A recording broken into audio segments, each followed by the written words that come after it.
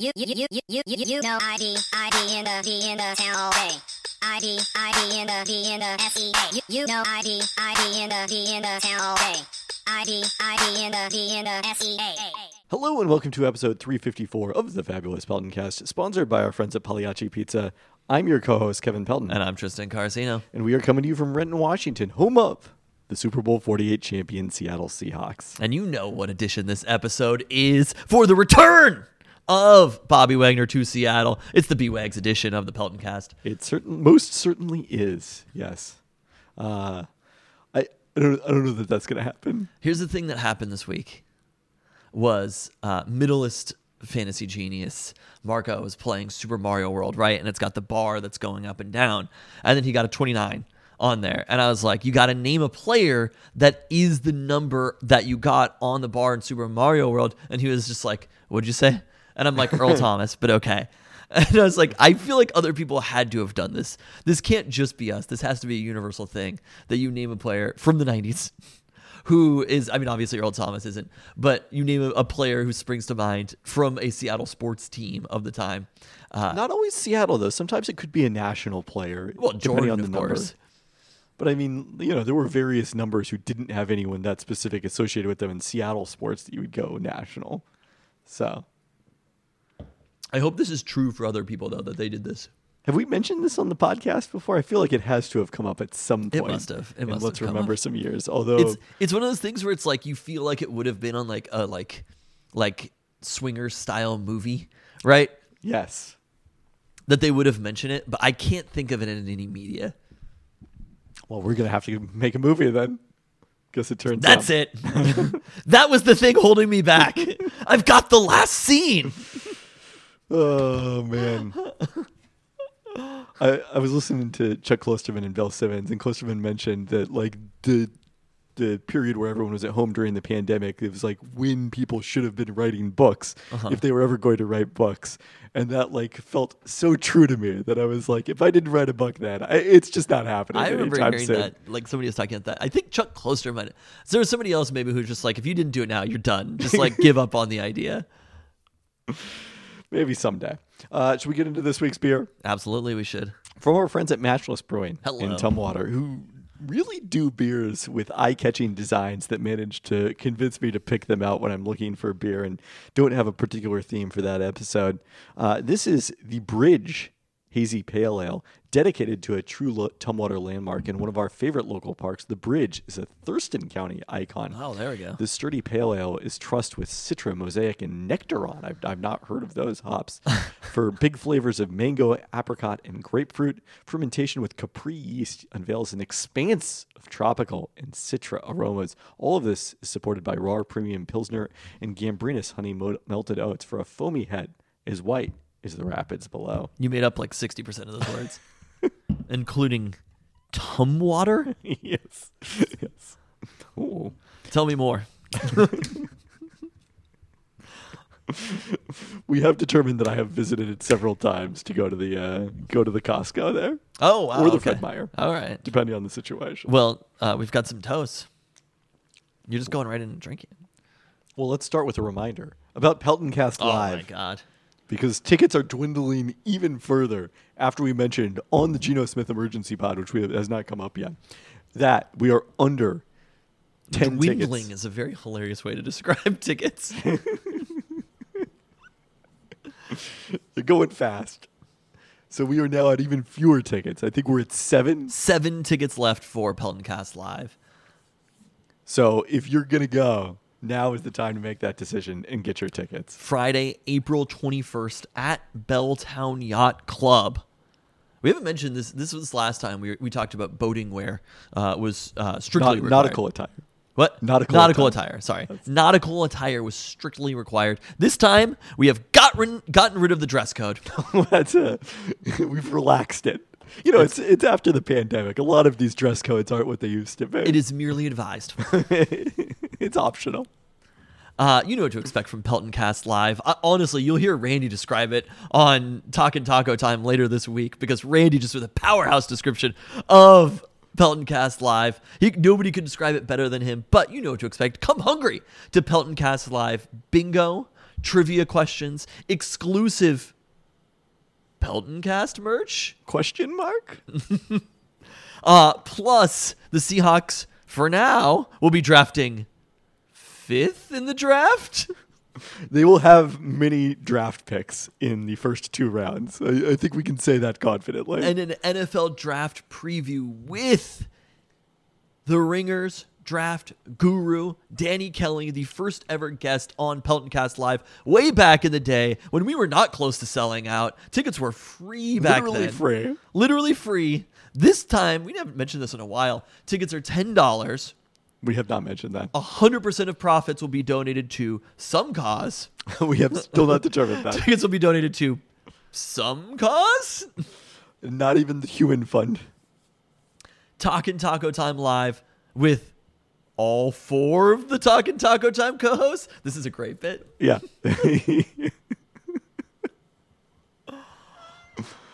So there you go. Again, tickets dwindling. Dwindling. Tickets dwindling?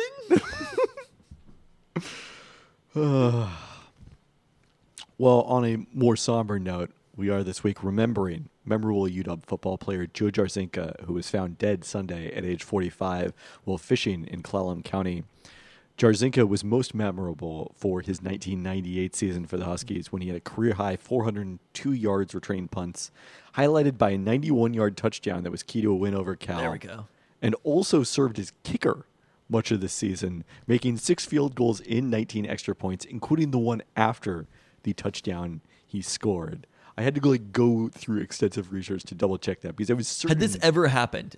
I mean, I'm sure at some point it must have happened, like a fake, A kicker field randomly goal. scores a touchdown Right. or whatever. Something like that. But certainly it was, to us as teenagers, it was a novel thing and quite memorable. I like the idea that to us as now that we're older, we're used to wide receiver punt returners kicking, obviously. Yes, it's much more common these days. So, I mean, JoJo's that wasn't serious. Jarzinka earned all Pac-10 first-team honors that season as an all-purpose player, and then as a senior, when he did not kick, had a 55-yard touchdown catch on a trick play in the Apple Cup. Another There we go. notable highlight. A win? A win, yes. There we go. Yeah, so an incredibly memorable UW career, and a tragedy to lose him so young. I think Joe Jarzinka, when we're looking back, let's say this modern era of Husky football is, say, 1990 on, right? In a larger era. And I think Joe Jarzinka is up there with like one of the 10 to 15 most memorable players in this time period at UW, just because of these achievements, right? And his size, his unwillingness to ever fair catch as a punt returner was something that also stood out about him. He started out as a walk-on. Where's he flowing from? locks, somewhere in the Seattle area. Okay. Let me double check that. But it was just like when he added the kicking, that was it. Like Gig Harbor. Gig Harbor, okay. Are the shots to Gig Harbor? Yeah. Yeah, all out. Tumwater, I don't know. But when he added the kicking on top of everything else, he was already the type of player who would end up being pretty beloved, right? Like third string wide receiver, punt returner who never fair caught, and then this motherfucker is kicking. And well, right? This wasn't like an embarrassment. Well, he hit 16 out of... It was 19 out of 22 extra points, which was apparently better than the kickers who were previously making. But then 6 out of 8 field goals, including a pretty long one in the Apple Cup that year. I mean, that is an awesome performance to be able to do that. Just literally doing everything you can on the football field. And Joe Jarzinka was a fun player. Again, like the point of doing this is to have fun. The point of paying attention. And it's players like Joe Jarzinka who made the Husky football program a fun program over the last 30 years. So I had missed this previously in Bob Condotta's story about this. Condotta covered the Huskies at the time. After that punt return for a touchdown, he ran to the fence behind the end zone and shook it in an attempt to get noticed by ESPN. And so shook the fence? Shook the fence. Wow, okay. A slightly different fence than the one that we were shaking in the Still. end zone, but He approved of shaking the fence. apparently so. Anyway, it's a tragic loss and a very memorable tenure at UW that Joe Jarzinka had. For sure. All right, in happier news, congrats to UW baseball player Kiefer Lord, who was named Pac-12 Pitcher of the Week and National Pitcher of the Week by Perfect Game after throwing 6 perfect innings Saturday against Northern Colorado, striking out 10 batters. No Husky pitcher had won Pac-12 Pitcher of the Week since 2018. UW baseball off to a 10-2 start under first-year head coach Jason Kelly. Hello. Am I going to go to a UW baseball game this year? So thanks to the listener Grant Wojan for passing this along. We'll see if we add UW baseball to the rundown. We'll see. They have to earn it. They got to earn it. Yeah. They got to earn it. Kiefer Lord. Okay. Yeah. I was scrolling through TikTok, and there was a UW baseball player showing his him putting on his uniform for the day, and I was just like, "Damn, UW baseball! All right." I was just excited to see it at all. Have they embraced the real? Embrace the real. This is a call to the future. The first of multiple of those in this very podcast. So stay tuned for that. Staying on the UW honors front, congrats to Keon Brooks Jr. for earning all Pac-12 second team honors, while Braxton Mia was selected to the all defensive team and Keon Menafield selected to the all freshman team. All right, our last toast this week. Congrats to a pair of Storm players who earned all WNBL honors. Sammy Whitcomb was named to the first team, while 20-year-old Jade Melbourne was part of the second team, along with former Storm forward Steph Talbot. With that, I think it's time to get into our unique donut segment this week. It's time to get to the bottom of a mystery that our Talkin' Taco Time co-host, Randy Cote, brought to our attention. QFC donuts. Top Pot Donuts at QFC and Fred Meyer. Are they the real Top Pot Donuts? And to answer that question, there was only one way we could do it, that we know how to do it at the Peltoncast, and that's a taste test.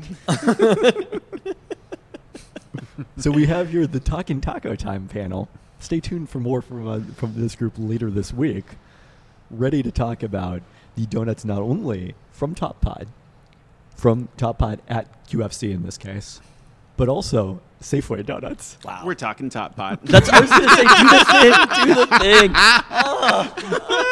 I love it. Oh, boy. Randy? Fresh. Is it fresh? Exactly. Wake up, sheeple. Randy, Kevin told me that we got an email about donuts. And when I heard it was from you, I don't think I shared that it was from Randy, did I? No, just like on the podcast. Yeah, you yeah. said this is from Randy. Yeah, my favorite part is that Randy sent that like late on a Saturday night. I am reading it coming home from a date at like 1 a.m. Great time. Just showing off that they were going on a date. You were just thinking about it late at night, Randy? No, this is mainly, so I love a donut. I consider myself well-traveled in the world of donut. You're giving us your donut credentials. If we must. But no, Top Pot, I'm very loyal to Top Pot. There was a year or so in my life where that was like a morning routine thing for me on my way from the train downtown to the Space Needle. I'd walk on Fifth Avenue, stop in for a Top Pot. It was a little ritual. So I've developed a very keen taste for what a Top Pot donut is supposed to be. Top Pot palate? My Top Pot my Top Pot palate is premium, and so yeah, when the QFC Top Pot thing, as I mentioned in the email, I would have a coworker.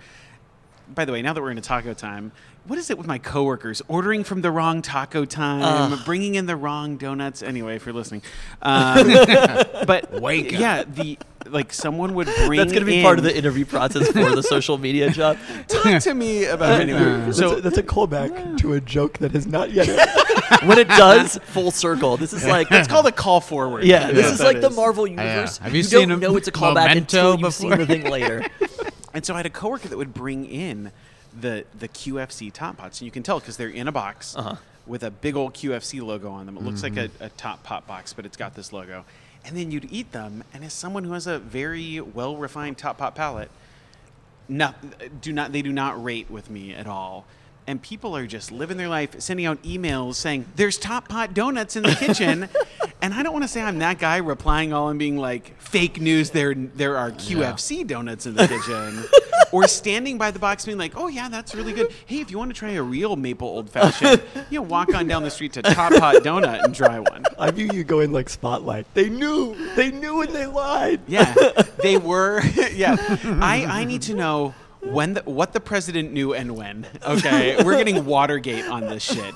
I'm Woodward, you're Bernstein, Chris. Okay. Anyway, so I don't get to be one of Woodward. Neither of us. I prefer to be Deep Throat, but I'll take what I can get. So this is where my ire comes from, is that I've long held this belief, and I think it was Tristan made the comment of, as the top pot empire grows, or any empire of food grows, the quality can go down, and often does. We've seen other places, but I think this is just But not at Taco Time Northwest. Oh, clearly not at Taco Time not Northwest. even close. Reminder: we are actually in a Taco Time Northwest right now. Again, you don't know this until tomorrow, but we are. Anyway, so I'm glad you threw the door open to have the conversation, to expose the big lie about QFC air quote top pot donuts. I mean, how far up the chain does this go? How deep does this go? CEO of Kroger involved in this? I don't know. I think this happened. I think this happened pre-Kroger purchase, because the Top Pot Donuts have been at QFC allegedly for quite some time. When did no? I don't know the timeline here. forever. Kroger's owned them for a long time. Okay, I think this was part of the Kroger purchase. part of the deal. Yes. That was a key part of They the bought the recipe. Yes. But instead of 31 spices or whatever it is for KFC, 31 spices, flavors. Spices. I'm thinking of Dr. Pepper. It has like 39 flavors or something. 23. No, you're thinking of 23. Baskin God, Robbins. Baskin Robbins. damn Yeah. it. Anyway, I'm being tangled into my own web of lies right now. Should we just do a general food podcast, the four of us? I know, it really is pretty good. It's good stuff. Have you had the banh mi at the stadium? It's cold banh mi. Earlier today, I went to both QFC and Safeway, which are nearby locations to me, and purchased a maple bar from both of those spots. That was our point of comparison across all three. Randy made the selection of the second choice, which was a plain old-fashioned with chocolate frosting. Correct. Even though I'm a maple old-fashioned kind of guy, I knew that the QFC Top Pot carried this variety, and that would be a good... You don't want to put all your eggs in one comparison basket. Safeway did not have that option, so we only had the maple bar as a point of comparison. That's for fine. that. Let's talk about Safeway Yeah. last. Another thing to mention that I don't know if you even knew this, that Thriftway also has the quote-unquote Top Pot donuts. I don't know if it's all Thriftways, but the West Seattle Thriftway At does. the very least. Fascinating. And Yeah. do they look? Have you ever had one? Only once. How many Thriftways are even left? I feel Yeah, like there the can't West be that Seattle is many. like the only one. Fair This could have been question. part of the grand bargain of closing the Alki location, the only Top Pot on the peninsula. Maybe there was a special Tristan was arrangement. shocked when I told him that there was not a Top Pot in West Seattle. I was earlier today. scandalized. When did it close? The There Alki was one. an Alki location. Correct. Yeah. Right there near like the Starbucks and the Statue of Yep. Liberty, right down There's a Top on Alki. Pot. There was. I was there. Rip. When I lived there, it's nice. I can't believe that had to be doing very good business. It was open for sure, like 2019, 20. Oh, I think up I think until before the. that. No, I mean Or like until at then. least Yeah. That it was recently. still open. Yeah. Oh yeah. It's a little shocking. That It only closed like this September. This Oh, was okay. pretty Okay. recent that it closed. My like pandemic rollerblading along Alki. Top Pot was part of the morning ritual. yeah. It closed just in time for Dojoy to move into. I mean, they West really Seattle. filled that void. It's not a coincidence that Dojoy moved in right after. Okay, so we quartered each of these maple bars and the old fashions, and we compared them head to head. Let's start with Randy for thoughts, because definitely Randy was feeling the emotions. Podcasts are not a visual medium, famously. And let me tell you, the size comparison. We lost the camera. We had one. The size comparison alone of these maple bars was astounding. The Yes. Top Pot maple bar was easily Huge. 20 to 30% bigger than the other one. Easy. Okay. The Which golden helps explain. Should we get into the price point difference right now? Yes. Okay. The Top Pot donut. Let me double check my notes. I think my Top Pot maple bar was $2.59, and the QFC one was $1.19. All the donuts are $1.19. wow. Okay. So flavor-wise, right? Again, these donuts have been sitting. Mine have been sitting in the back of my car for 12 hours. Peltons have been sitting in the back of his car / in his house for In my kitchen, a yeah. number of hours. There was still a softness to the maple bar. Yeah. Yes. There was still the icing was phenomenal. The fry was great. It was fluffy. It was everything about it was great. The QFC one just really didn't do it for me. It was close. I feel like the Top Pot one is like a 10 out of 10 for being a Top Pot donut. Yes. I think honestly, and I think this was a good exercise for me to Yeah. recognize. I think this other one was maybe like an 8 I out think of a that's 10. fair, yeah. I think my hovering over the donut box in the kitchen, accosting people at my office, had me think that it was like a 2. It was a little So I think strange. my Yeah. memory, I think You might have I- gone too It's far. still, you could definitely taste it. It doesn't taste as like natural. Yes. The sweetness is not the same. Like, I was pleasantly surprised by the softness because when I packed these up to bring them to the second location, I was like, "Oh boy, that looks rock hard," and it wasn't. It was. yeah, It was still wasn't too reasonably bad. fluffy. The top pot one was nice. It's soft. Oh, that was still, good. Like, It was yeah. still good. I would eat that. I gotta say, I feel they're obviously not the same, right? And I think I definitely knew that going in just from observing the size. Quality-wise, the QFC one, like you mentioned, the best part about a Top Pot maple bar is I'm back on my soft bread shit again. Is that when you bite into it, there's like it's not just all bread. Like you bite down and it kind of squishes it. Right? And there's that part where it gets squished where it's like it's a different hue than every other part because of how soft the bread is on the inside. It's beautiful. It's an amazing thing, right? Every Top Pot donut is fried perfect. Not everyone, but Top Pot donuts are fried mostly perfectly, right? They're a little crunchy on the outside, soft on the inside. It's exactly what you're looking for from a donut. The QFC one is like, as far as grocery store donuts go, we're going to talk about Safeway after this. It is maybe the best grocery store donut of all time still. There probably are some good ones out there. I just don't know. It's but the best grocery store. So for me, available to you exactly. right now. If Right. I would never Like eat, major chain. I wouldn't eat a donut in a Safeway or an Albertsons, but I would get a donut if I'm in like Fred Meyer QFC and they're there, and I'm like, sure, of course, I would still eat the donut. And I think that to me, like the price point is almost an argument for the Fred Meyer QFC donut. Because it's obviously not made with the artisanal craft of an actual Top Pot donut. It works in both favors, right? You still get the value from going and paying a little bit more to the real Top Pot, but the convenience of the grocery store donut. I like the idea that we're elevating grocery store donuts. we're rethinking all food. At least one grocery store is. Wow. So I guess we've talked about the maple bar. The old fashions I thought were even closer. I would say. Yeah, the they were size even difference was not closer, as yeah. substantial. Yeah. If you had given if I hadn't known which one was which, I'm not sure I would have been. I There was 100% a agree there.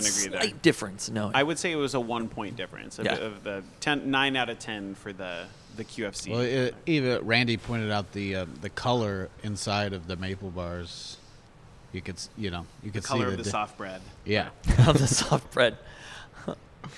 And that brings us to Safeway, which you mentioned in your original email that Albertsons Safeway were your primary donuts growing up. I mean, I think back, like, there's donuts after church on Sundays, and it was always, I don't know whether they're Safeway or Albertsons because those at some point merged and became one when those are part of the same corporation, which soon will also be Kroger. I don't know if that means that eventually Top Pot donuts are going to be in Safeway and Albertsons if that merger is approved. Which, for other non-Top Pot related reasons, almost certainly should not be approved. Yeah. But, Randy, your thoughts? I was going to say this. I haven't had a Safeway maple bar in a very long time, but yes, had a very Albertsons heavy donut childhood, and yeah, that Safeway one totally missed the mark. I think the color of the soft bread went from there's golden. no color of the soft bread because there's It was no just- soft bread. Yeah, it was just Yeah. white. First of all, the bread in the Safeway maple bar was just white. It was not soft. Mm-hmm. It was, if we're talking on this 10 out of 10, whatever scale, this was a 1 out of 10. But partly because it's not trying to be a Top Pot donut. It's trying to be its own thing. But that own thing is just not good. Yeah, and if you have a Top Pot palate, this is going to be offensive to you. I mean, we've would always say. said that, kind of in a lot of these searches, the grocery store option is the replacement level option. We've talked about them with fried chicken, of course. I don't know if we talked about them as in the teriyaki search. Oh, we definitely went there for teriyaki. Maybe we did Panda Express. We did Panda Express. We for sure did that. But I don't think we ever did, even though I've eaten a lot of Safeway teriyaki in my day. That used to be a work lunch staple. But that's the replacement level. And it's still tasty because it's a donut, but is relative to the craft that can be taken with a donut. There's no craft here. This makes me want to change the replacement level Yeah, to no, the it's not QFC replacement level. You think top it's too pot. low? Yeah, that was way too. This was a below average maple bar from Safeway. Safeway. True. 100%. Yeah, I I think- had a maple bar on Sunday from Doughjoy, and These are not comparable. but it was phenomenal. Yes. It was the same or better than a Top Pot maple bar. It was a whole experience. It was phenomenal. My number one Right? donut right now. And so, and it was like. I mean, I'm coming around. Anyway, so, it makes me want to say that this Safeway one felt very below average. It was gross. Well, not to be average. honest. Replacement level is the concept of replacement level is the easiest, cheapest attained option. Oh, then that's Safeway for sure. Exactly. Okay. Yeah, that's what I'm saying. I mean, it's still edible because it's a donut. I don't but- know if it is. Oh, no. I don't think it's edible. really a close call, I'd say, on that. I mean, I would we say that did- Boston creams We were are. eating a lot of pieces of donuts, so it's, And had But I already mean, eaten a lot of it didn't taco even- time because, yeah. again, we are in a it taco didn't time. equal up to one whole maple bar, so it should be fine. But I just was, pretty grossed out by the Safeway one. I wouldn't eat it. It's not worth. Literally, I have not had a Safeway donut, and It's not worth the calories. it's not worth the calories. It isn't, and it's bad. It is actively bad. I second that. Do you have to rethink anything about your childhood, Randy? Well, if he was going to Albertsons, they were different companies then. So I think It is then true. they were very different. I stand by that the experience at Albertsons in the 90s is very different than this donut. And Shout I don't out think the that's Albertsons fried chicken. Back I in the used to day. make the Albertsons fried chicken. Did you know that? What? I didn't know that. Wait, you've just not dropped that in all the time we've I think I known have a each other? listener email in my drafts right now that I just never sent from the fried chicken 'Cause search. we did We're literally talking talk about Albertsons. Safeway Albertsons fried yeah. chicken. Yeah, the Albertsons fried chicken. Yeah, I had a stint of home from college working in the deli at an Albertsons. So maybe Albertsons back in the day, pre-merger, is. Yeah. I can't say We've become anti-capitalist here through donuts. Some of us were beforehand. Yeah, but just the donuts got me. Finally got me. Can I petition the SEC? Who's in charge of the merger? Are they Yeah. accepting open letters? Nick But Saban. you've actually Oh, become- different SEC. You've become pro-capitalist now. how do you say that? No, because you want the Top Pot merger, the merger, so that you can have Top Pot at Safeway. Oh yeah, That's that's the joke. pro-capitalist. We live and die by donut capitalism. Okay. You're a single issue voter. Once they put a Taco Time inside one of these grocery stores, it's over. Oh my god. So Albertsons may have been better at everything food-wise. Back in the Pre-merger? day. Oh, I think so. I just really Absolutely. can't remember distinguishing the two because, my memory of it are only from a period But where the they've cookies been. you'd get from the bakery in Albertsons were really good. You got those fresh chocolate chip cookies at the Albertsons. They just give you a cookie when you What? go to the. Yes, you could go to any Albertsons. What kind and of just, charmed childhood did you live? And just say could I just get a cookie? And they just hand you a This chocolate is, chip this is like cookie. you're staying at a DoubleTree? Yeah, but not that hot.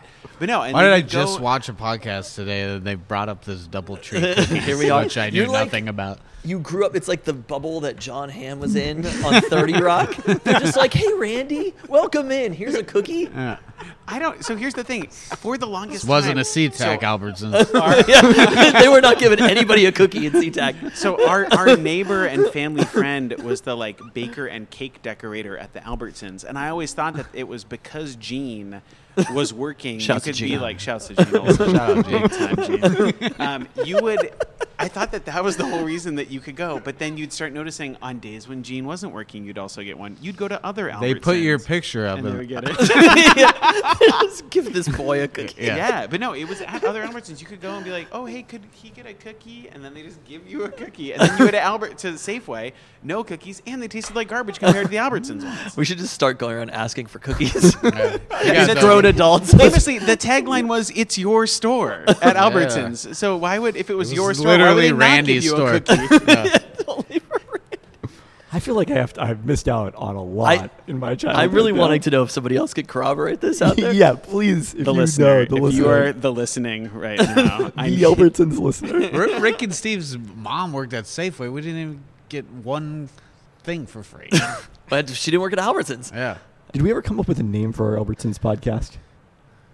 My Three Albertsons? It's got to be like, it's your podcast. Has to be sung every time. Yeah. I gotta be honest, I don't even remember this. It's your store. This Oh, tagline. man. Wow. Huge. Definitely a thing. Burned in my brain forever. Yeah, we were a big Albertsons family. Like my Yeah, brother. we were definitely way more a Safeway family. Oh yeah, my brother worked at the Albertsons closest to our house in Mill Creek, and then when it was time for me to take up the mantle of being a bag boy at Albertsons in high school, I had to go to the Canyon Park one to make a name for myself. Wow. And not my brother got to have his Albertsons, and I'd There's have not my no own Albertsons. nepotism There wasn't bagger, room you for know? the both of us in one Albertsons. That's why Tristan doesn't write about sports. I'd write about music. It actually makes sense. So these are probably the donuts. We were talking about this, and it was like, what donuts are the most consumed in Seattle? And I feel like, although there's still a lot of Safeways in what would be considered Seattle. Let's call it Western Washington, though. A lot of QFCs, though. Like, It's these two. And a lot of Top Pot chain. But I think the most consumed is Top Pot. There's like 22 or 23 locations. Because they have both. Because they have the Right. actual chains plus the grocery stores. I think even without the grocery store, I don't know. Maybe I'm There's being no a little way. too generous. Oh, Of like, man, if like, you were gonna, yeah. I'm gonna make an occasion to go pick up donuts to bring to this potluck or office thing. Maybe this is just the I think you're people I want to Seattle associate biased. with. Yeah. This is Seattle bias. But But I would more, like go yeah, to a Top Pot. I mean, I think about how often we had them in the storm offices. Top they- Pot. but they Maybe were this real. is City of Yeah, Seattle no, versus yeah. like Yeah. King and Pierce Suburbs. County or something. Yeah, possibly. There are no other counties.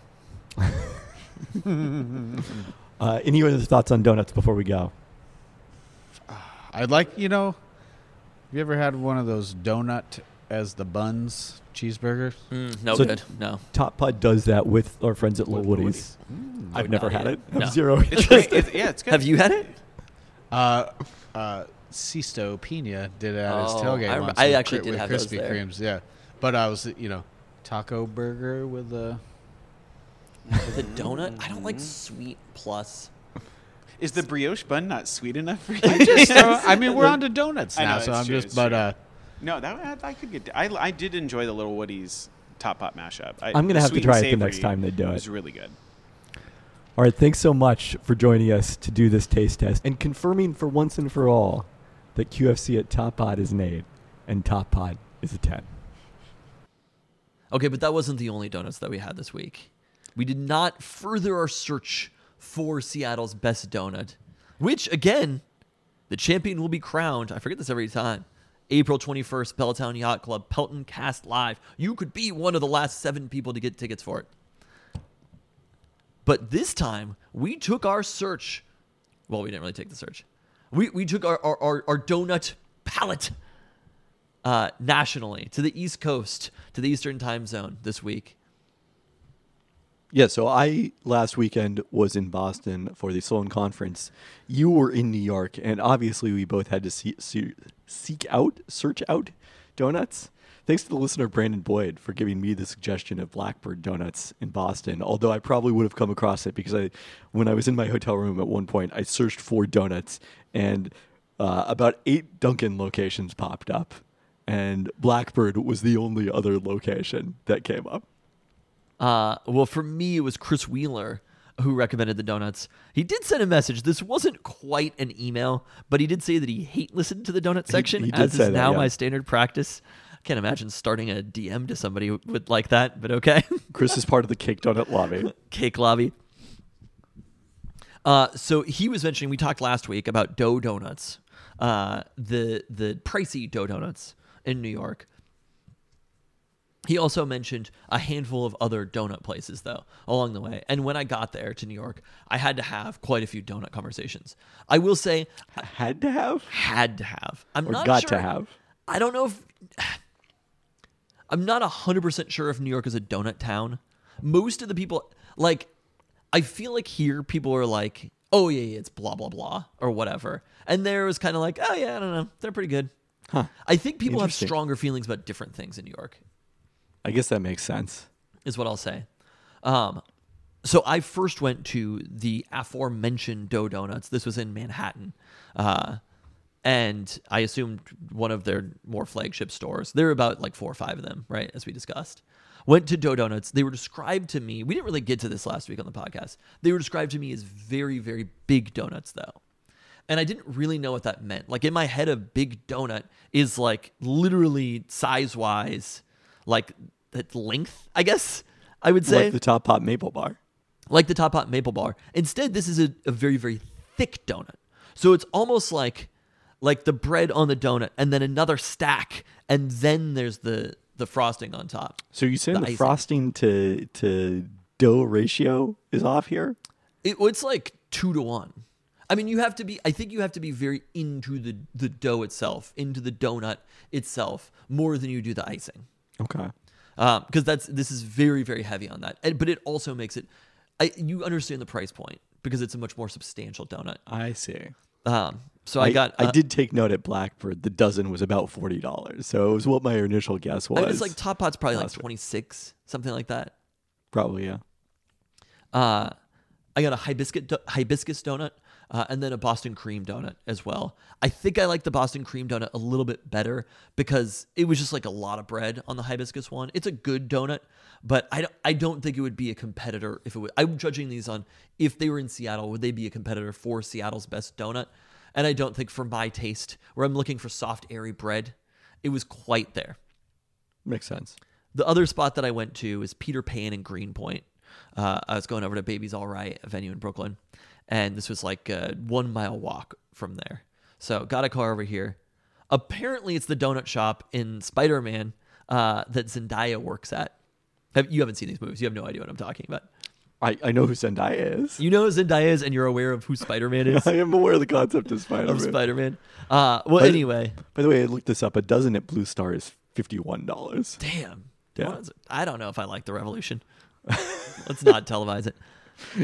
You still can go to Dunkin'. Peter Pan. Not here, obviously. I would say, and you understand why they had Zendaya work there, right? In the Spider-Man movie. It's like they've got like outfits that they wear. It's a much more Instagrammable donut location. Interesting. So There's this a is whole like vibe. this is a pre-Donut Revolution location. Peter Pan? According to the website, for over 60 years, our little donut shop has been a local neighborhood staple. Family owned and operated. Wow, so when they opened it, do you think they had Instagram in mind? Yeah, clearly they did. What was the Instagram of its day? Polaroids, but they got invented. 60 years was happening? 1960 or so? Yeah. Over 60 years. Wow.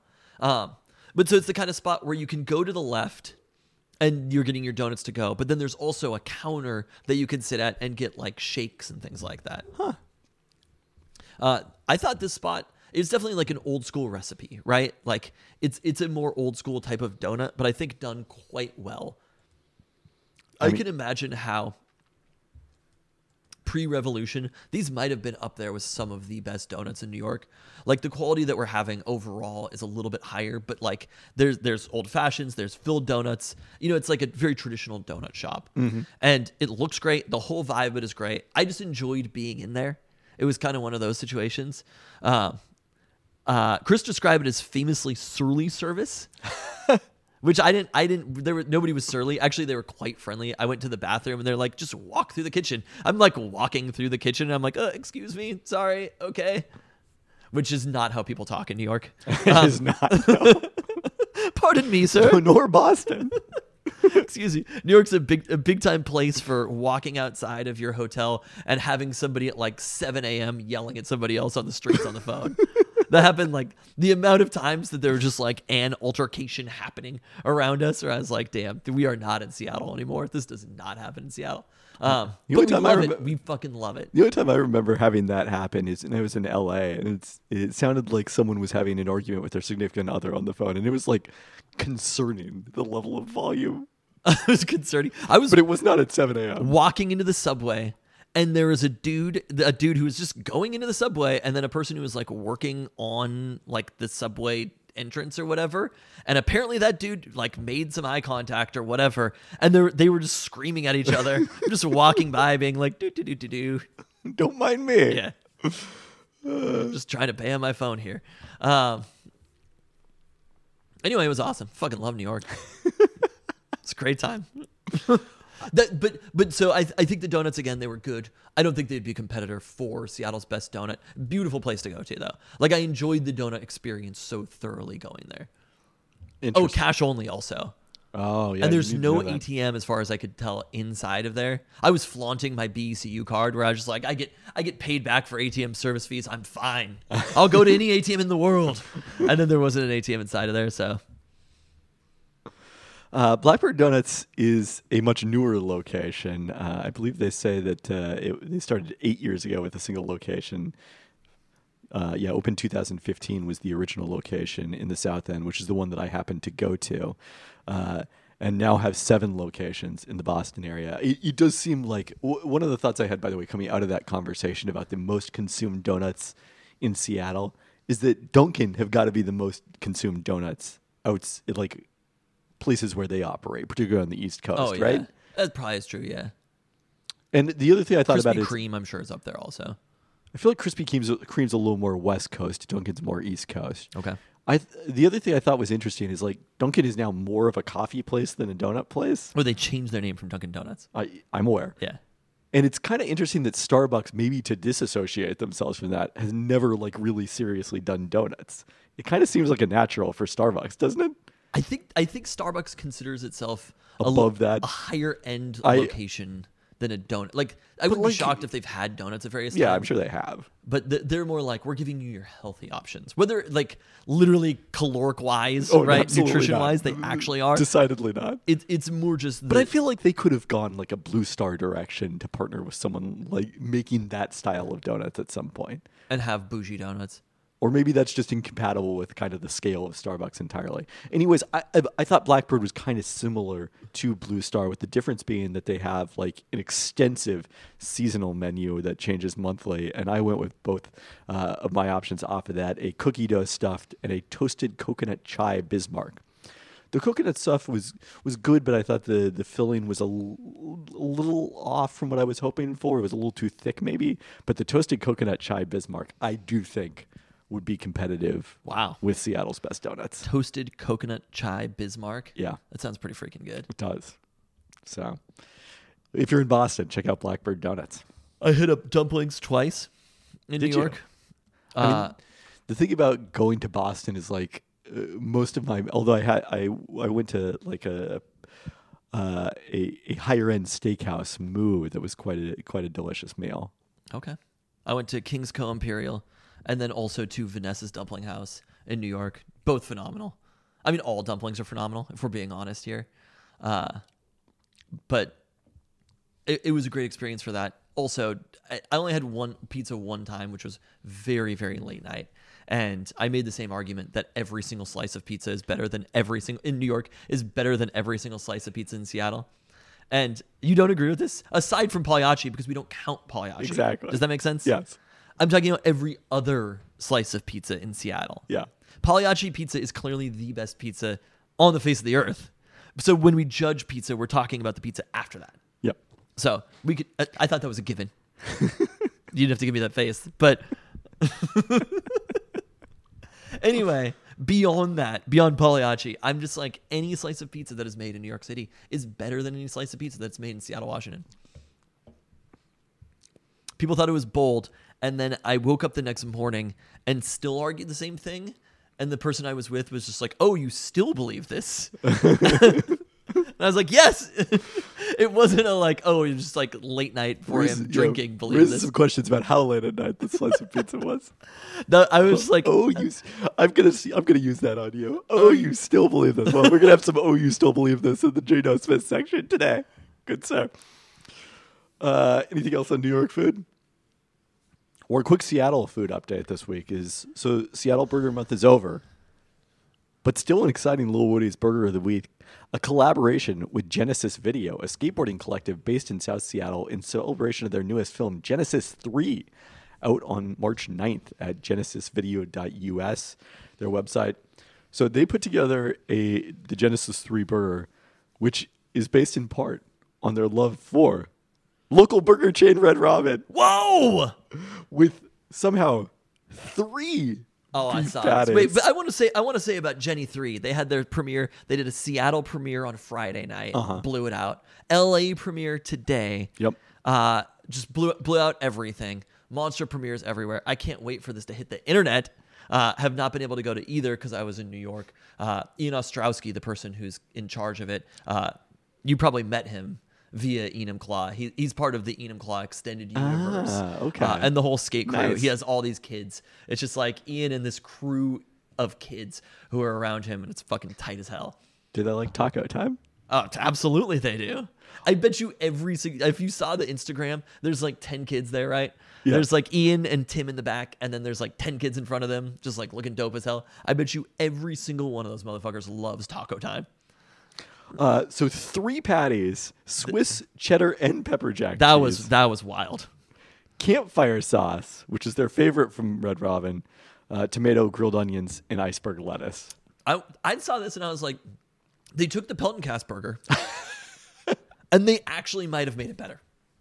They stepped it up a notch. I mean, American is not one of the cheeses they went with. And one of my real Lil Woody's takes lately is that the American cheese there is top notch. You think the American cheese is the way to go? It hits. Because I really fuck with Swiss, cheddar, and pepper jack. I mean, all 3 of them, though, is a very exciting. Oh my God. I saw that and I was just like, I probably would die eating this, but What a way to go out. yeah. And the campfire sauce, because we did fry sauce and this was campfire sauce. Right, which is a mix of ranch and barbecue.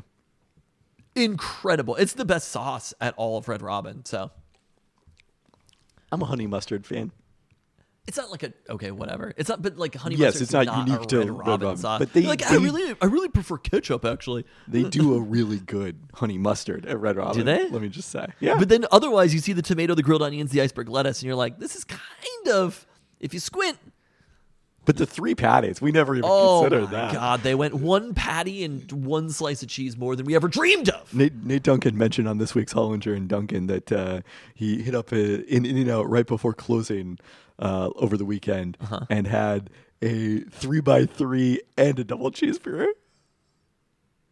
He had 5 patties of burger He from did. In-N-Out. He did. I wonder if they hate him. I was like, I don't know if that's something I would admit that it was right before closing.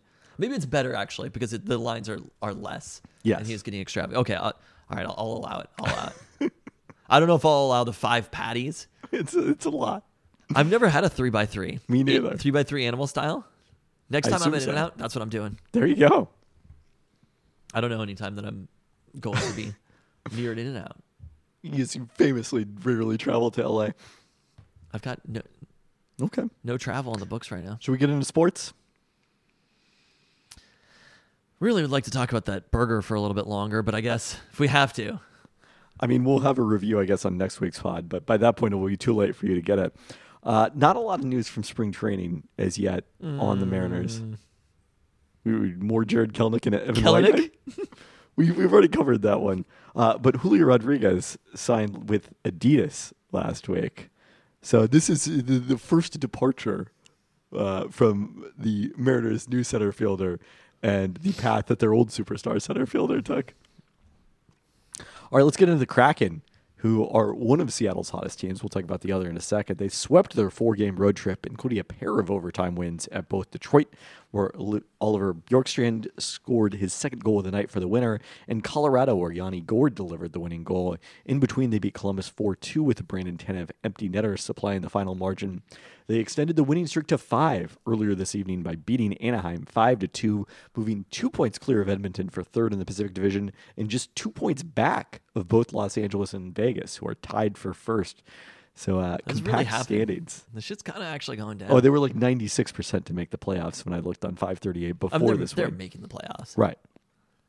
I just mean like they actually, Could do some things. yeah, they could. Is hockey still, is the NHL still? I know as it was a couple of years ago. It was sort of like you get in and it's anything goes. Yeah, I think that's going to be always the nature of a low-scoring sport. So the Kraken did not make any moves, despite their standing before Friday's trade deadline. According to, let's see, where did I read this? ESPN? I think this was on ESPN.com. And third Pelton brother Ryan Clark, they were the only Western Conference team in a playoff spot not to make a trade within the last week of the deadline. GM Ron Francis told reporters, "At the end of the day, we believed in the group we had. I didn't think there were prices that we were willing to pay at this point to change that chemistry that we have in our locker room currently." Which angle do we want to go with this? Because I was going to say, you think they were watching the Mariners and they were like, bang up offseason guys, we really like what you're doing there? Or should we go in the direction of, I don't understand hockey well enough to know where to criticize or compliment? Or is it just like they're a young team right now? I think it's that. Are they overachieving this season, though? Or I guess even if they are overachieving, you just see how far you can go with a young roster and then actually get good next year. Exactly. Okay. I mean, Matty Beniers is arguably their best player, and he's 20. Matty Beniers is the timeline. Exactly. There we go. Yeah. Julio Rodriguez is the timeline. Matty Beniers is the timeline. So, I mean, we'll also see how well it works in the playoffs because the Kraken, as Ryan and I talked about when he was on the pod a few weeks ago, like their advantage right now is their depth, how deep they are. Their third and fourth lines are a huge edge. And that matters less in the playoffs? I think so. I assume you extend your top lines a little bit more in the postseason setting. So... the Anaheim game kicked off a 4-game road trip for the Kraken with Ottawa visiting on Thursday and a home set against Dallas on Saturday and Monday. So a chance for the Kraken to continue surging in the standings at home. The other surging Seattle team is the Sounders, who moved to 2-0 with a 2-0 win Saturday versus Real Salt Lake. Their second consecutive clean sheet to start the season, with goals from Jordan Morris in the first half and Hebert in the second, providing the final margin. Hebert is the timeline. I mean, he's kind of on the older side, which actually does fit the Sounders timeline. But, I mean, 2-0 without Raul Ruidiaz having started, like a pretty amazing start. And Hebert has scored in both games he's played for the Sounders thus far. Jordan Morris has scored in both games. Again, the Sounders dominated statistically, 8 shots on goal to 2 for Real Salt Lake and 3.1 shot-based expected goals, according to Soccer Power Index. Brian Schmetzer said afterwards that was some of the best soccer that the Seattle Sounders have played in a very long time. Roasted. Oh, no, that was a compliment. Okay. What? I don't know if he was going back farther than the CONCACAF Champions League victory last year. Sounders one of 4 teams, including expansion side St. Louis FC, with full points from both matches so far. Their 6 goals lead MLS, tied for first, while they are one of 6 teams. Kind of has to. You would think. Yeah. Well, they are one of 6 teams that have yet to give up a goal. They will test that perfect defensive record on the road for the first time Saturday at Cincinnati FC. Cincinnati won its home opener, drew last week on the road. They are coming off their first playoff appearance, which saw Cincinnati lose in the conference semifinals as the 5th seed. Also, a little bit of Sounders news off the pitch. Sounder at Heart reported that the Sounders have agreed to an extension with Nuhu, who was in the final guaranteed season of his contract, previously had a club option for 2024. His new deal runs through at least 2026. Do you think that would have anything to do with a hypothetical transfer, or is it just this is the contract? If Nuhu were to want to transfer to Europe or whatever, I mean, I think it lessens the chances of a transfer when you extend your contract for that long, certainly. So there was, I mean, a fair bit of talk over the summer about him going to, I think France in particular as a French speaker, but that's not yet materialized. He could still of hypothetically course, you can always transfer with the contract. But, if someone wants you bad enough, it can always happen. But, this does lock in his future here to a degree. All right, let's get into UW sports, starting with softball, which went 5-0 in the Grand Canyon Classic, getting a tough test from Michigan State in a 4-3 win. The Huskies trailed 2-0 in the 4th and then 3-2 in the 7th after giving up the go-ahead run, only to tie the game on a Sammy Reynolds home run leading off the bottom of the 7th and then win it on a Madison Husky homer 2 batters later. UW then won the remaining 4 games by a combined 26-0, the scoreline. Based on that performance, they moved up 1 spot in the rankings to number 11, and now it's home for the first time to start Pac-12 play against number 19 Oregon, which has gone 19-4 in non-conference play, one of 5 ranked teams starting the conference season. Huskies will also host a single game against UNLV next Tuesday. What day did they play Oregon? That should be Friday through Sunday. Okay. It's a whole series. Yeah. Yeah. Okay. UW women's basketball also faced Oregon last Wednesday in the Pac-12 tournament in Las Vegas. A heartbreaker. Down early, they took the lead with a 13-0 run in the second quarter. We're up 7 with 7 minutes to play before Oregon answered with a 9-0 run. The teams then traded the lead, with the Huskies getting 7 consecutive points from freshman Hannah Steins, but unable to get stops at the other end. Lauren Schwartz then missed a pair of shots in the final minute that would have given them the lead, while Trinity Oliver missed a possible tying attempt in the closing seconds. I was following this on the train to Portland on the ESPN app. That was like all I had was just I watched the play-by-play. last 2 minutes on my phone while driving. And like I'm having like Luca narrate it for me and he's like, "Oh!" And I'm like, "You got to tell me what happened." Classic. But I mean, they were right there in it. I thought there were a couple moments where I was like, "Oh wow, they're going to do this." And it does sure. It does feel like if they could have pulled off this victory, it would have gone a long way toward a possible NCAA tournament bid. They would have been very much in the mix. And who knows, maybe they could have gone on a run, because it turned out that both of the top 2 seeds in the Pac-12 tournament, Stanford and Utah, lost before the finals. That is wild. Which matched UCLA against Washington State, with the Cougars going on to win the tournament for the first time in school history as the number 7 seed. All right. They're going to be a higher seed in the NCAA tournament than they were in the Pac-12 tournament. I mean, obviously there's 4 times the teams, etc., but still kind of funny. So congrats to the Cougs. Huskies somehow still in the first 4 out on ESPN's bracketology, though that was before a pair of bid thieves won on Tuesday, including Portland beating Gonzaga in the West Coast Conference final. Is Gonzaga still going to the They'll tournament? still get it as an at-large. By the way, a correction from a couple weeks ago that no one noted. The Gonzaga men did not lose to St. Mary's 2 weekends ago. They won at home, and then they blew out St. Mary's today in the men's WCC title. Did you tell me that they... I said it on this podcast. You said that they lost. Yeah. I was just factually wrong. I love when that happens. So Gonzaga's fucking us again here. Yes. I mean, UW wasn't going to make the NCAA tournament, realistically. So Gonzaga is the reason that UW women's basketball will not make That's the reason. NCAA tournament. It's 100% because of Gonzaga. Portland making the NCAA tournament for the first time since 1991, though. So exciting for the Pilots. So the women's NIT takes the top finishing team in each conference not to make the NCAA tournament. Now that WSU is in as the automatic qualifier, that will almost certainly be UW because they finished ahead of Oregon in the conference standings. So we will see some postseason basketball. What will from the roster Huskies. look like next year? Is it?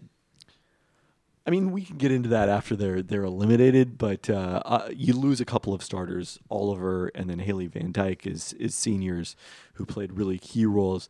Obviously, there are transfers in women's college basketball, not as frequent as in men's college basketball, but I think really next year you look at Delia Daniels stepping into a key role in her second season at UW. Lauren Schwartz should be back for her senior season as a starter. And then I think, you really see the 2 freshmen who played off the bench this season, Hannah Steins and Elle Ladine, step into larger roles next year. And you've got another strong recruiting class coming in on top of them. So, again, the future seems bright. Things for are building. Women's basketball. Yeah. But the season is not over. Let's not look ahead just yet. Okay, what about for Husky men's basketball? Is the future bright? Not as bright. They lost their home finale on Thursday to Washington State, which swept the season series for the second time in the last 4 years. Keon Brooks Jr. had 22 points on 7 of 13 shooting, and Jamal Bay scored 17 in what we know for sure will be his final home game after 5 years on Montlake. They were 2 of the 6 Huskies who were honored for Senior Day. Cole Bajema, who has a year of eligibility remaining, like Keon Brooks Jr. It's like, I'm good. Maybe moving on. Langston Wilson and walk-ons Anthony Iglesia and Kyle Lutonen were the others honored for Senior Day. But the Huskies, despite their strong offense in that game, could not stop TJ Bamba, who had 36 points on 13 of 20 shooting to lead all 5 WSU starters in double figures as the Cougars shot 58% on twos and 41% on threes. Shooting extraordinarily well against the Huskies this year. I mean, 3-point shooting, no. They actually have shot They've actually shot, they've been kind of lucky. I mean, the UW defense has been pretty good, all things considered. Usually they just can't score. We skipped Coach's Corner because I wasn't in town for Coach's Corner. But one thing I did I mention this last week on the podcast? I think I was too busy talking about the glory of winning a game. You did. You were, yes. After Whatever you're going to say, the answer is yes. After that game happened, I instituted a full zone. We were playing. You almost spit out your beer. I looked to my icon hop. I was like, I love this man's coaching. This is what we're gonna do here. I've got a whole roster of people who can't shoot. So, well, I don't. Oh man, 312th in the nation in 3-point percentage at 31.5%, but a solid 210th in 3-point attempt rate. There we go. But so I instituted a full zone on defense for the kids. I wasn't gonna be at the game, but I was just like, this is what we're doing permanently now because it does. I didn't know if it was legal or not. Right? I didn't consult the rule book. Of It course definitely not. is not legal. I'm not that kind of coach. Okay? Yes, you are. You said on the podcast a few weeks ago that you're like, tell me the rules and I'll follow them. Nobody told me the rules. I have to explicitly be told the rules. And it is kind of, I feel like I'm like more about the rules. When it is applicable to me. I'm like every other coach. When the rules are beneficial to me, that's when I really like to follow them. So your philosophy is motivated reasoning. It's every coach's philosophy. I'm sure it is. Anyway, instituted a full zone because I was like, they will never notice. We were basically playing a zone the entire time. Yes, blatantly. We were blatantly playing a zone in the paint.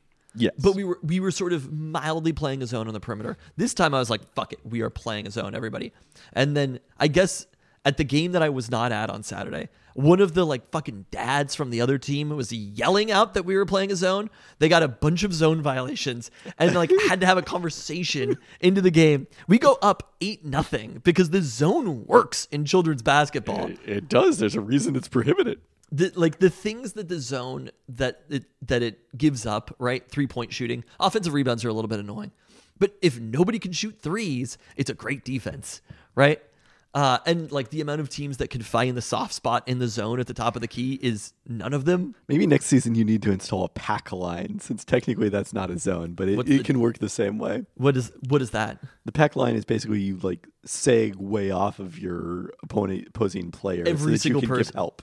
Yeah, every single person is way off. Yeah. That's basically what we were doing. Yeah.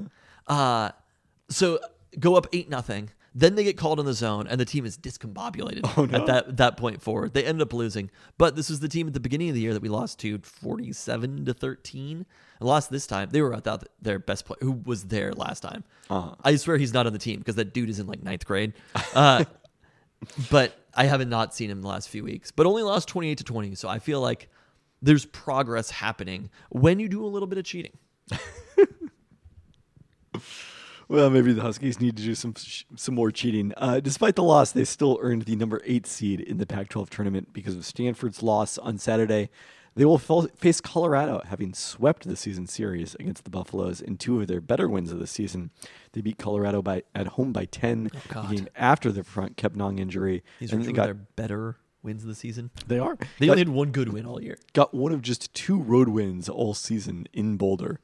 Although these teams both finished 8-12 in Pac-12 play and have identical 16-15 records overall, the Buffaloes had a positive point differential in conference play, while UW was outscored by 5.5 points per 100 possessions, and Colorado is ranked 49 spots higher in KenPom. As a result, Colorado is favored in this one, despite playing without leading scorer KJ Simpson, who will miss the Pac-12 tournament due to mono, which also sidelined him. Disease. Come on. Which also sidelined him for the regular season finale. The Buffaloes still managed to beat Utah at home in their regular season finale last Saturday, getting a double-double from Nate Clifford and 15 points in 23 minutes off the bench from Tristan da Silva. Wow, Tristan da Cunha. Simpson was wildly inefficient this season, so maybe his absence isn't actually such a bad thing for Colorado. Also didn't mention, this game is taking place at noon on Wednesday, so it probably already have happened by the time you listen to this. Coincidentally, that's when all UW or all Pac-12 football games are going to be happening from this point forward is noon on a Wednesday. I would take noon on Wednesday over 1 a.m. 7:30 p.m. There'll be no games. Pac-12 football's happening on Sundays now. They'll be like Pac-12 is moving to Sundays. Every game starts at 12:01 a.m. They're going to get a cease and desist from the NFL. Pac-12 football way after dark. I mean, Hawaii is allowed to do it. I don't see why you. It's on their local time zone. If you started at 11:59 p.m., it's technically on Saturday. That's what's going to happen in the Pac-12 in the boy. future. Just to be on Amazon Prime or whatever. I mean, Amazon Prime can take the games whenever they want. I don't think Amazon Prime is the issue here. So Huskies. We'll talk about Hop. I mean, the season will be over next week. Yeah, well, yes, barring a run to the Pac-12 Unless tournament they title. win the Pac-12 championship. Don't see an NIT bid in the cards for the Huskies. So we'll have we're putting the Hop conversation on hold for a week. I mean, I don't know what else there is to say this week that we haven't said already. Do we think that, let's say that the team was to move on from Mike Hopkins. Do you think that will happen by the time we talk next week? Yes. Okay. We'll know one way or the other. I mean, I don't know that we would necessarily know for sure one way or another, but my expectation would be, I mean, you know, in the case of Lorenzo Romar, I think it was very shortly afterwards, and by was it by Selection Sunday that they had hired Hop? It was very quickly, that whole turnaround. I remember it was a Saturday. I was going No, hiking. it was definitely a Sunday. Oh, okay. It was a weekend. Yeah. That was on Selection Sunday, you think? I think so. Oh, no, it was the first weekend of the NCAA tournament because Hop coached Syracuse in the NIT on Saturday, and they lost, and their season was over, and then he took the job on Sunday. So that was the timeline. So, again, things move quickly. He was an assistant, or he was the head coach of Syracuse at the time? Was Mike Hopkins the head coach? Well, I'm saying, was like Jim Boeheim out for a period of time? No. Okay. You were like, he coached Syracuse. He was part of the coaching Assistant staff. coach? Sorry. Okay. I'm sorry that my words weren't precise enough there for you. I thought maybe Jim Boeheim, he could have had health issues and been like. Let me tell you, Jim Boeheim, they're not real thrilled with Jim Boeheim right now. And I offered, I had a conversation with a Syracuse alum on Saturday. I offered them a lightly used Mike Hopkins. Lightly used Mike Hopkins. I mean, I think I'd take Jim Boeheim. I don't know if you want Jim Boeheim at this point. He's very much in his old man yells at cloud stage of coaching. I'll tell you who's not in their old man yells at cloud phase of coaching. That's Pete Carroll. But we'll talk about that later. He is not. I don't know that that's going to be a phase for Pete Carroll. But it comes for everybody, I assure you. But unless you Chris Peterson in it. Win forever. UW football news. UW Athletic Director Jen Cohen has been named to the College Football Playoff Selection Committee through 2025 as a 3-year term. And so we'll be there as part of the expanded College Football Playoff as well. Yeah. When there's actually a chance for a Pac-12 team to make it. Yeah, can't wait. Huskies started spring practice on Monday. They'll have 3 practices this week before the end of the winter quarter, resuming March 29th when everyone's back on campus for the start of spring quarter. So not a lot of news this early in spring camp, but I'm sure we'll have more to discuss. There was various personnel news, but I mean, yes, which side of the field Nate Kalepa was going to play guard on, I think. Julius Irving retired, yeah. Some players, Dominic Hampton was back playing safety after playing linebacker last season. So we'll plenty more time to get into that, I'm sure. All right, let's wrap up with the Seahawks. And as alluded to earlier, more details emerged Tuesday on Geno Smith's contract extension, which is somewhat different, I think, than we thought when we recorded about this Monday night with our emergency pod. This was you still feel that the same way about that the next day. Exactly. As Mike Garafolo of NFL Network, I wrote NHL Network for some reason, reported the base value of this deal is your just... old man yells at cloud era of podcasting. I'm not yelling at anyone. That's old man confuses cloud.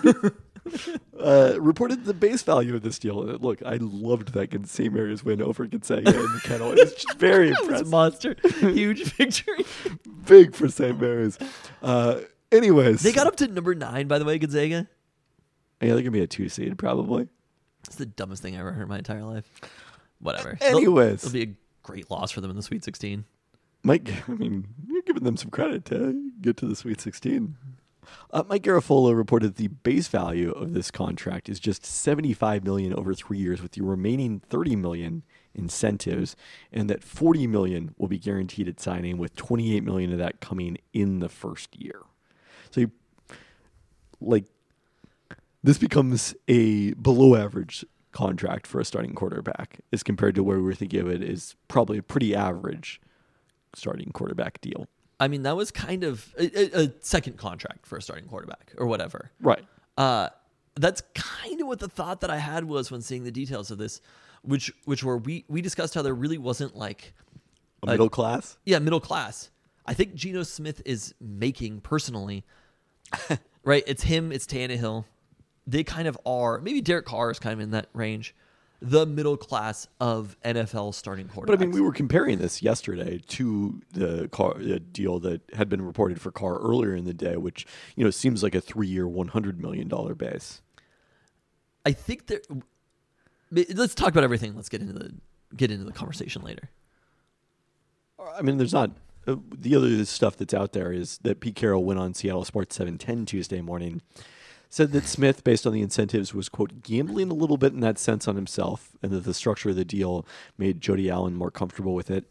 He reiterated that the contract would not prevent the Seahawks from drafting a quarterback, and asked about Smith's possible reaction, said, whatever we do, he's going to take it in stride. He's not going to worry about anybody.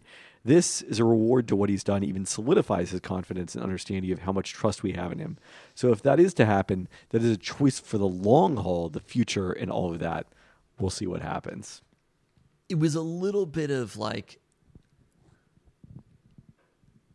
this. It's not that different than franchise tagging Geno Smith, but they have the ability to long-term lock him up for a little bit longer. Correct. And Geno gets more guaranteed money, $40 million, than he would have gotten on the franchise tag, which was $32.4. So you can understand why it makes sense for both sides. But this does turn out to be closer to Mike Sean's assessment of his market than we thought yesterday. No, I think Mike Sean, in the end, once we saw the that's why I hate this shit with NFL contract numbers. And right? we'll still learn more. We don't know the actual structure in terms of what the incentives are. Like if they're really what kind of easy. roster? I'm sure. What? If they're really easy incentives. If he throws one pass, he gets $10 million. I mean, we can assume some of the things that will be in there: playoff appearance, Pro Bowl, things like that. Very likely. I think it still ended up in a pretty good place for the Seahawks. I mean, from the Seahawks' perspective, it ended up in a much better place. Oh, no, I'm saying, I think they got to a very good place in this deal. I do think the open market, it actually kind of looked more like the initial conversation that we had with Ben right at the end of the season, which was you look around at the teams. If you were to canvass the NFL right now, and that's what it takes two parties, right, to have there's no contract value outside of what somebody's willing to pay you. The Saints signed Derek Carr. I mean, there is a value of what your production is worth, and teams might misjudge what that's worth. But all that matters, a contract is all that matters is what somebody's going to pay it. The Saints signed Derek Carr. Danny Dimes re-upped with the Giants. Aaron Rodgers is probably going to the Jets. Jordan Love is going to take over in Green Bay. That leaves... Tom Brady is going to Miami. We'll see. But that leaves more or less like one, maybe two teams who are really in the market for a quarterback.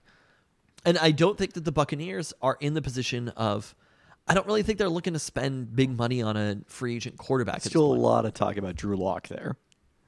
I think that makes a lot more sense right now. And that's what Mike Sean told us. So it sort of comes back to everybody that we talked to was right. I don't even want to say that we were wrong because we didn't kind of just agreed with them along the way. But I do think the real misread of the quarterback market that happened this offseason, I think Derek Carr probably got a little bit more money than would have necessarily been out there if... I think the Saints didn't have to pay him that much. I don't think there was another offer that was pushing the Saints. I think the Giants really read the situation wrong with Danny Dimes, and they probably should have just let Danny Dimes go to free agency. I mean, I think the Giants were in a position where they were the Billy Bean rule, one of his rules of trading is when you say you have to get a player or you have to do something, you're screwed. Yeah. And I think we have to retain Daniel Jones, and also that it was very important for them to do it without using the franchise tag so that they could use that on Saquon Barkley. And both of those conditions lent themselves to overpaying, whereas I think the Seahawks were a little probably more pragmatic about the situation, that they could just draft a quarterback and let Geno Smith walk if need be, if the price wasn't what they wanted it to be. I kind of believe it. Like, I kind of believe that Seahawks, if this deal wasn't the type of deal that they wanted to do, would have let Geno walk. I mean, ultimately, like, so far everything they've said in public has seemed to be true, I guess. And I don't know if I think that if they let's say they franchise Geno, let's say they don't franchise Geno. I don't know. Geno probably not franchised would have ended up with a contract like this. But when you factor in the draft picks and what it would have taken on top of that if he was franchised, there's no way that Geno ends up with this deal, right? After looking at it now and seeing a day later, I do not think, and seeing the reticence that teams have had with a quarterback like Lamar Jackson, who should be one of the like 3 or 4 highest paid quarterbacks in the NFL. We'll see how that market develops. I think there's going to be a market for Lamar Jackson. There'll be a market for Lamar Jackson. I'm not as convinced that there's going to be it is a huge price to pay when you talk about, like, I think the Browns are very unhappy with the decision that they made last year. Yeah, I think that's one of the things. People are saying, well, why would the Browns do this for Deshaun Watson, despite the allegations against him, and teams wouldn't be willing to do it for Lamar Jackson? Well, yeah, part of what happened is they got to watch Deshaun Watson play last season and not play very well when he came back from that suspension. I mean, there've been, over the last couple of years, over the last 2 years. Also, they got to watch Russell Wilson play That's what after the Broncos signed There him have to been that 3 extension. investments where a team paid a player and paid draft picks to get that quarterback, right? And they've been, I'm going to give an example of a team that won a Super Bowl was one of these. But again, they still traded for him in a situation where his cap hit was relatively lower because he was on an existing contract and the signing bonus accelerated onto Detroit's cap and didn't go onto LA's cap. But listen to this. There's Deshaun. I'm sure that if the Browns could redo that situation, they would, right? If the Browns had a time machine and could not trade for Deshaun Watson and Given that he was less effective than Jacoby Brissett. Yeah, and just roll with Jacoby Brissett and not have a guaranteed contract for Deshaun Watson plus the draft picks, I guarantee you they would redo that situation. Actually, they would go, if they had this time machine, they would go back inside Geno Smith. Yeah. The same with the Broncos. If the Broncos could go back and undo that trade for Russell Wilson, the Broncos would go back and undo that trade for Russell Wilson. Look, maybe long term it gets them Sean Payton and he's great there and they're happy with it. But like where we are in this very moment, they would undo it. I think the Rams are probably okay with their Super Bowl, but there's still, I'm looking at posts where it's like Matt Stafford may never play another down in the NFL again, right? Like Matt Stafford he's back to Matt now. Matt Stafford may have cost the Rams the draft picks plus whatever the pick ended up this year, like top 10 draft pick from the Rams, paying the salary. Jared Goff was a better quarterback than him a year later. I still am not 100% convinced that the Rams wouldn't have won the Super Bowl with Jared Goff as the quarterback because literally all it took was 3 lucky games. But like, there's some like, what is the term where the winners determine the history, right? Like, something like that, where it's like... I don't know if there's a term for that. I think that's just the expression. The Rams ended up with a pretty easy path to the Super Bowl, and then they like imploded more or less 2 years later. So all of those things that happened, I think all 3 of those teams, the Rams, I don't know if they would take an undo of it, but like those 3 decisions of paying draft picks to pay a quarterback... And again, they did not extend Stafford until after they won the Super Bowl. But they knew that they knew when his deal was coming up. Yeah, but if they hadn't won the Super Bowl, his contract probably would have looked a little different. Have you fact checked that by the way? I have. Okay, that is what It is 100% confirmed. Okay, all right. He signed the contract in 2022. So they had some flexibility with Stafford at the very least. Yeah, because and I did double check they had to this. pay for that flexibility. There was a $19 million left on his signing bonus that accelerated on the Lions cap that you as the team trading for him don't get. That's why trading for a player who's on a contract is different than, but you understand, but the listener, it's different than trading for a player and immediately signing them to a new contract. So This is why, like, I'm answering, like, why did it make sense for the Seahawks to trade for Quandre Diggs if he was under contract? But that's, like, the element that, I think people don't think about. And also, you gave up, like, a 6th-round pick and not 2 first-rounders. These deals have backfired kind of over and over and over again. I mean, pretty much every time you trade multiple, like, High trade draft first-round picks. picks for a player, it's not a good idea. Like, we have enough evidence by now. We can close the book on that. Something the Seahawks have loved to do for a long period of time. I mean, and again, 0 for 3 on those decisions. I would really hope that it's something that they don't do again. Me too. Because like the Jamal Adams trade set the team back. They actually managed to transition very quickly. As we talked about last October, maybe The domino, September. the one domino that leads to the highest domino. Like, you don't want to change anything because it all led us to the point Yeah. of the Russell Wilson trade. So I think it all makes sense. Everything makes sense from everybody's perspective. And like Lamar Jackson's going to end up with a good deal or whatever. But for these teams, when they're looking at it and they're like, we don't want to go through the process of like hashing out this deal with Lamar Jackson just for the Ravens to match it. And that's a deal that might make sense for us. And we don't want to sign Lamar Jackson to this hypothetically guaranteed deal to an injury prone quarterback and then also pay multiple first round picks for him. Right. People keep saying that Lamar Jackson is on the market, which, sure, in terms of you can have a conversation with him, he's on the market. But if you sign him to a contract that is reasonable, the Ravens should just match it. Yeah. And if you're paying We'll him just more match than it. that, then why wouldn't the Ravens just match it? Like, there shouldn't be any excess net value if the market works correctly. And if another team is signing Lamar Jackson to a deal that the Ravens wouldn't want to match him at, Right. then you have to pay him that money and also pay back to the Ravens multiple first round picks Assuming you go the rather than the trade offer sheet. Yes. Right. I kind of love the idea of Geno being on a prove it deal though, whereas like literally last year he got paid $5 million. 7 with the incentives, I believe. But like the base salary was 5. 3.5. 3.5? Yeah. Oh my God.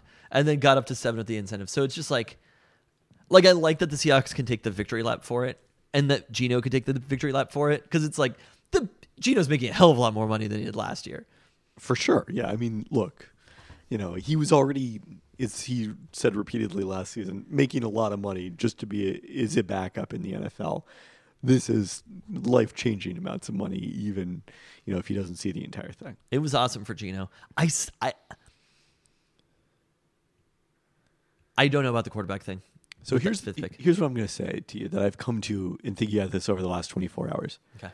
I think there are 2 options for the Seahawks, and that's either they trade down or they take a quarterback. One way or another, a quarterback will be taken with the 5th pick, which I think was my original prediction back You in do not buy that. 2022 and season recap bold predictions. You don't buy that the Seahawks would draft somebody else.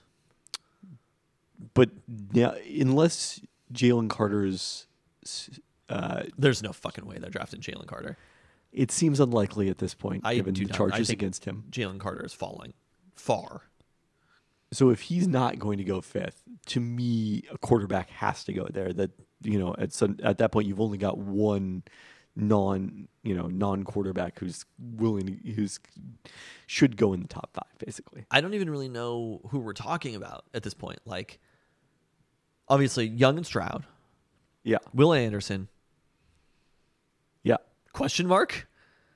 It is interesting. I mean, Pete Carroll made the point on that interview that like there's fewer scenarios to play out when you've only got 4 people ahead of you, and that is true. Like the universe of players you have to consider is smaller, but there's just so many question marks now about who those players would be, and it feels like one of the things he said is, there's a lot of very good players in this draft. I will tell Good you, players. our fight yesterday, do you think Anthony Richardson could go ahead of the Seahawks pick? Right now, April 21st, Peltoncast Live, you'll see Danny Kelly. And with the 3rd pick in the draft, Danny Kelly has Anthony Richardson being selected.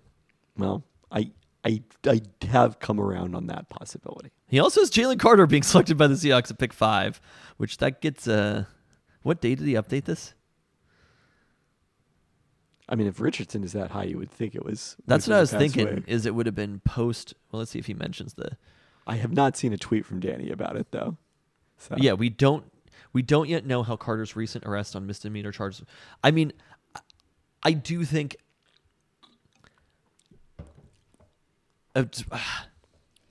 I think to me, it's less about Anthony Richardson's combine and more about Jalen Carter's arrest. It's about Anthony Richardson's combine, though. You don't get drafted third in the draft and have it not be about that. He's a quarterback who people are excited about. Like, again, but the reality is there might not be a quarterback selected with that 5th pick because all 3 of those quarterbacks are gone ahead of them. Then someone will draft Will Levis with the 5th pick. Because that's one of the things about a run on quarterbacks is then you have to be sure that you get your guy because someone else could trade in, someone else, could take them unexpectedly. It ramps up the pressure. That's why they're called runs. But what if it's quarterback? I suppose that possibility. And then the Seahawks draft Will Anderson with the 5th pick. Then that seems like a good outcome. It probably is a good outcome. Yeah. I do think with the structure of this Geno contract that there's a chance they draft a quarterback. Always was. I'll say, I think that this is more of a 1-year deal than it is. Which, it wouldn't be a very good 1-year deal because then you'd be paying $40 million for 1 year of Geno Smith. It'd be a better 2-year deal, and then you transition to a rookie quarterback after that. Geno would have to be very bad, but it's a 1-year deal. Let's say you draft a quarterback. Yeah. It's a 1-year deal for Geno, knowing that he's the starter for at least a season. Unless he gets beat out. Exactly. Barring something questionable happening. I still think the Seahawks are willing to take that L on that extra money just in case, because the quarterback position is obviously the most important position. And so being able to have... If the quarterback is ready to play, then, that's still a good outcome because you're getting starting quarterback caliber quarterback play from whatever the dead cap for Geno would be at that point, combined with the rookie salary for the pick, would still not be as much as most teams are paying their quarterbacks. And I think that even if Geno has like an average year, they draft a quarterback, and they're just like, we have to hand the team over to the next quarterback the next year. They're like, this was a worthwhile risk. He could also be tradable in that scenario. Yes. So I kind of think it works out in every perspective. I guess I will say that I'm more on the end of, also because it'll be more riveting podcast content, live podcast content in April. No, and April 21st, Belltown Yacht Club. It's almost sold out. I know I'm really hustling it that hard. Buy your tickets, but it'll be sold out by the time it's riveting podcast content. But I want a quarterback because everybody wants a quarterback, and having a quarterback, we know what Geno Smith is. Well, yeah, I don't know if we know Geno Smith's ceiling, I think. Yeah. The ceiling he showed in the first half of last season was pretty high. I don't think it's realistic to expect that over a full season, but it's not impossible. I think it is quite difficult to win a Super Bowl with a quarterback who is not near the top 5 in the NFL. Except for Matt Stafford. Yeah, I was going to say. But again, you can go on one lucky run. Well, yeah, but that's the point. As randomness exists. So can the Seahawks win the Super Bowl with Geno Smith? Sure. No, I'm not saying that they can't. I'm just saying the point of the excitement about the rookie quarterback is the rookie quarterback could be one of the top 5 quarterbacks in the NFL. Yeah. And it would still be pretty hard for Geno. I think Geno could be in the top 10, 12. I don't think Geno Smith is going to be one of the top 5 quarterbacks in the NFL. Agreed. Now, when we're counting quarterbacks, again, I read the story from ESPN that was trying to justify why the Giants signed Daniel Jones to this, and there was like, well, they see him as being a perennial top 10 quarterback, which again is nothing he's ever been in his entire career, even including this past season. And I was like, when we start doing the counting of quarterbacks, this is what I love when people say, when they're like, he could be one of the top 10 quarterbacks in the NFL. No way he'd be better than these 10 players, though. Right? When you start counting the 10 players who are probably ahead of... Oh, don't look at QBR. That shit overrates running more than anything. It does. He was 6th last season. Geno was 7th. Don't even fucking give me QBR over here. It's a useless stat. It is not a useless stat. Where's Lamar on there, by the way? He didn't play enough, probably. He was 9th. Anyway. One spot behind Jacoby Brissett. Well, look, we all know Jacoby Brissett's a top 10 quarterback. But when you factor in all of these rookie quarterbacks, it's kind of like the top 10 becomes a lot more complicated, right? If all of a sudden there's 4 quarterbacks drafted in the top 10, some are going to be good, some are going to be bad. It's just getting into the top 10 of quarterbacks is a very difficult thing to do. And investing $40 million or whatever that deal's going to end up looking like for the hope that somebody gets there is a really dangerous thing. And that's fortunately not what the Seahawks did here. Yeah. They didn't give Geno Smith the you played well in the first half deal. They gave him the this was your overall season. You played well in the first half. You didn't play as well in the second half. You're 32 years old or whatever. I mean, frankly, I think they got to give him the you were a backup for 9 years before having this great season deal. It's all of it. So, Yeah. some other news from that Pete Carroll interview. Carroll said the Seahawks have picked a replacement for Sean Desai that the team hasn't yet announced. Also said that Carl Scott will take a larger role with Desai's departure after serving as defensive passing game coordinator and defensive back coach last season. He'll add a senior assistant title. Gave Scott, a great deal of the credit for the strong play of the secondary last season. Carroll also confirmed the addition of pass rush specialist Brandon Jordan to the coaching staff. He'll join the Seahawks from Michigan State, but has also worked as an individual skills trainer with NFL players, including Seahawks Uchenna Nwosu, Al Woods, and DK Metcalf, as well as Pro Bowlers Jadeveon Clowney, Chandler Jones, Von Miller, and TJ Watt. So this is something that Pete Carroll was very fired up about bringing him in. So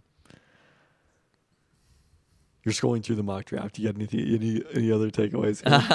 Yeah, you haven't quite gotten to the Seahawks number 25. That's my pick right there. Jackson Smith. Do you know that? I mean, that's who I want them to draft, Jackson Smith-Njigba. If they drafted Jalen Carter, again, we'll see what's up with the legal stuff, and Jackson Smith-Njigba, like this would be a fucking slam dunk draft. You would certainly feel good about the Seahawks' chances in 2023 if they did that. They wouldn't have figured out quarterback, but long term or whatever. But I am okay with that. I'd also Darnell Washington would be kind of cool. Yeah, I would be so excited about this draft. But also like Danny being a Seahawks fan, it's just like I feel like we're gonna be kind of on the same page, Right. And I do think that I don't know anything about Tyree Wilson, but you can also see like he's a little bit older than some of the players who are in the mix. It feels like it's a little bit bigger of a question mark of like, if that's where the Seahawks end up, I would be less excited. Depends where they take Tyree Wilson. If they take him at 5, yes. If they take him at 9, Sure. depends what they get in return. Yeah, that's definitely a difference. I mean, I want as many picks as possible. I'm still trying to get that 2024 Carolina first rounder. It's gold. I mean, he has Carolina trading to the 3rd pick to take Anthony Richardson. Okay. So we'll see. And look, maybe the Seahawks. The Seahawks also are a so lot of vocal about quarterbacks that it kind of reeks of somebody trade with us. Again, everything they've said thus far has turned out to be true. So I don't think it's just that. I mean, I don't think it hurts from that standpoint. But I mean, also like we've look, still got if Will so many Anderson's twists sitting and there at turns pick left. 4, I don't think the Seahawks are going to give up a ton to move up a pick or whatever. But like, if they could figure out a way, if they were just like, that's our dude, Will Anderson. right. Get him. I'm sure they could figure out a way to get there. They have plenty of resources to do so. Get him in here with Brandon Jordan. Free agency starts next week. Yeah, Kind of wild. We're actually here. we are here. I expect the Seahawks to not be involved very much. I would mostly hope they're not involved that much. Yeah. I mean, they've primarily kind of sat out for agency. I mean, the Uchenna Nwosu signing being an awesome one that we were excited about, but Yeah. beyond that, if that's the kind of I mean, you've got this many young players already on your roster and this many draft picks coming in, you just don't have as many holes that you need to fill in free agency, and that's the place you want to be in as a franchise? yeah. Question mark? No, the Seahawks are in a good place as a franchise. I don't know. It was just a callback. The Seahawks are in a good place as a franchise. Find out April 21st. On that note, Thanks for listening. thanks.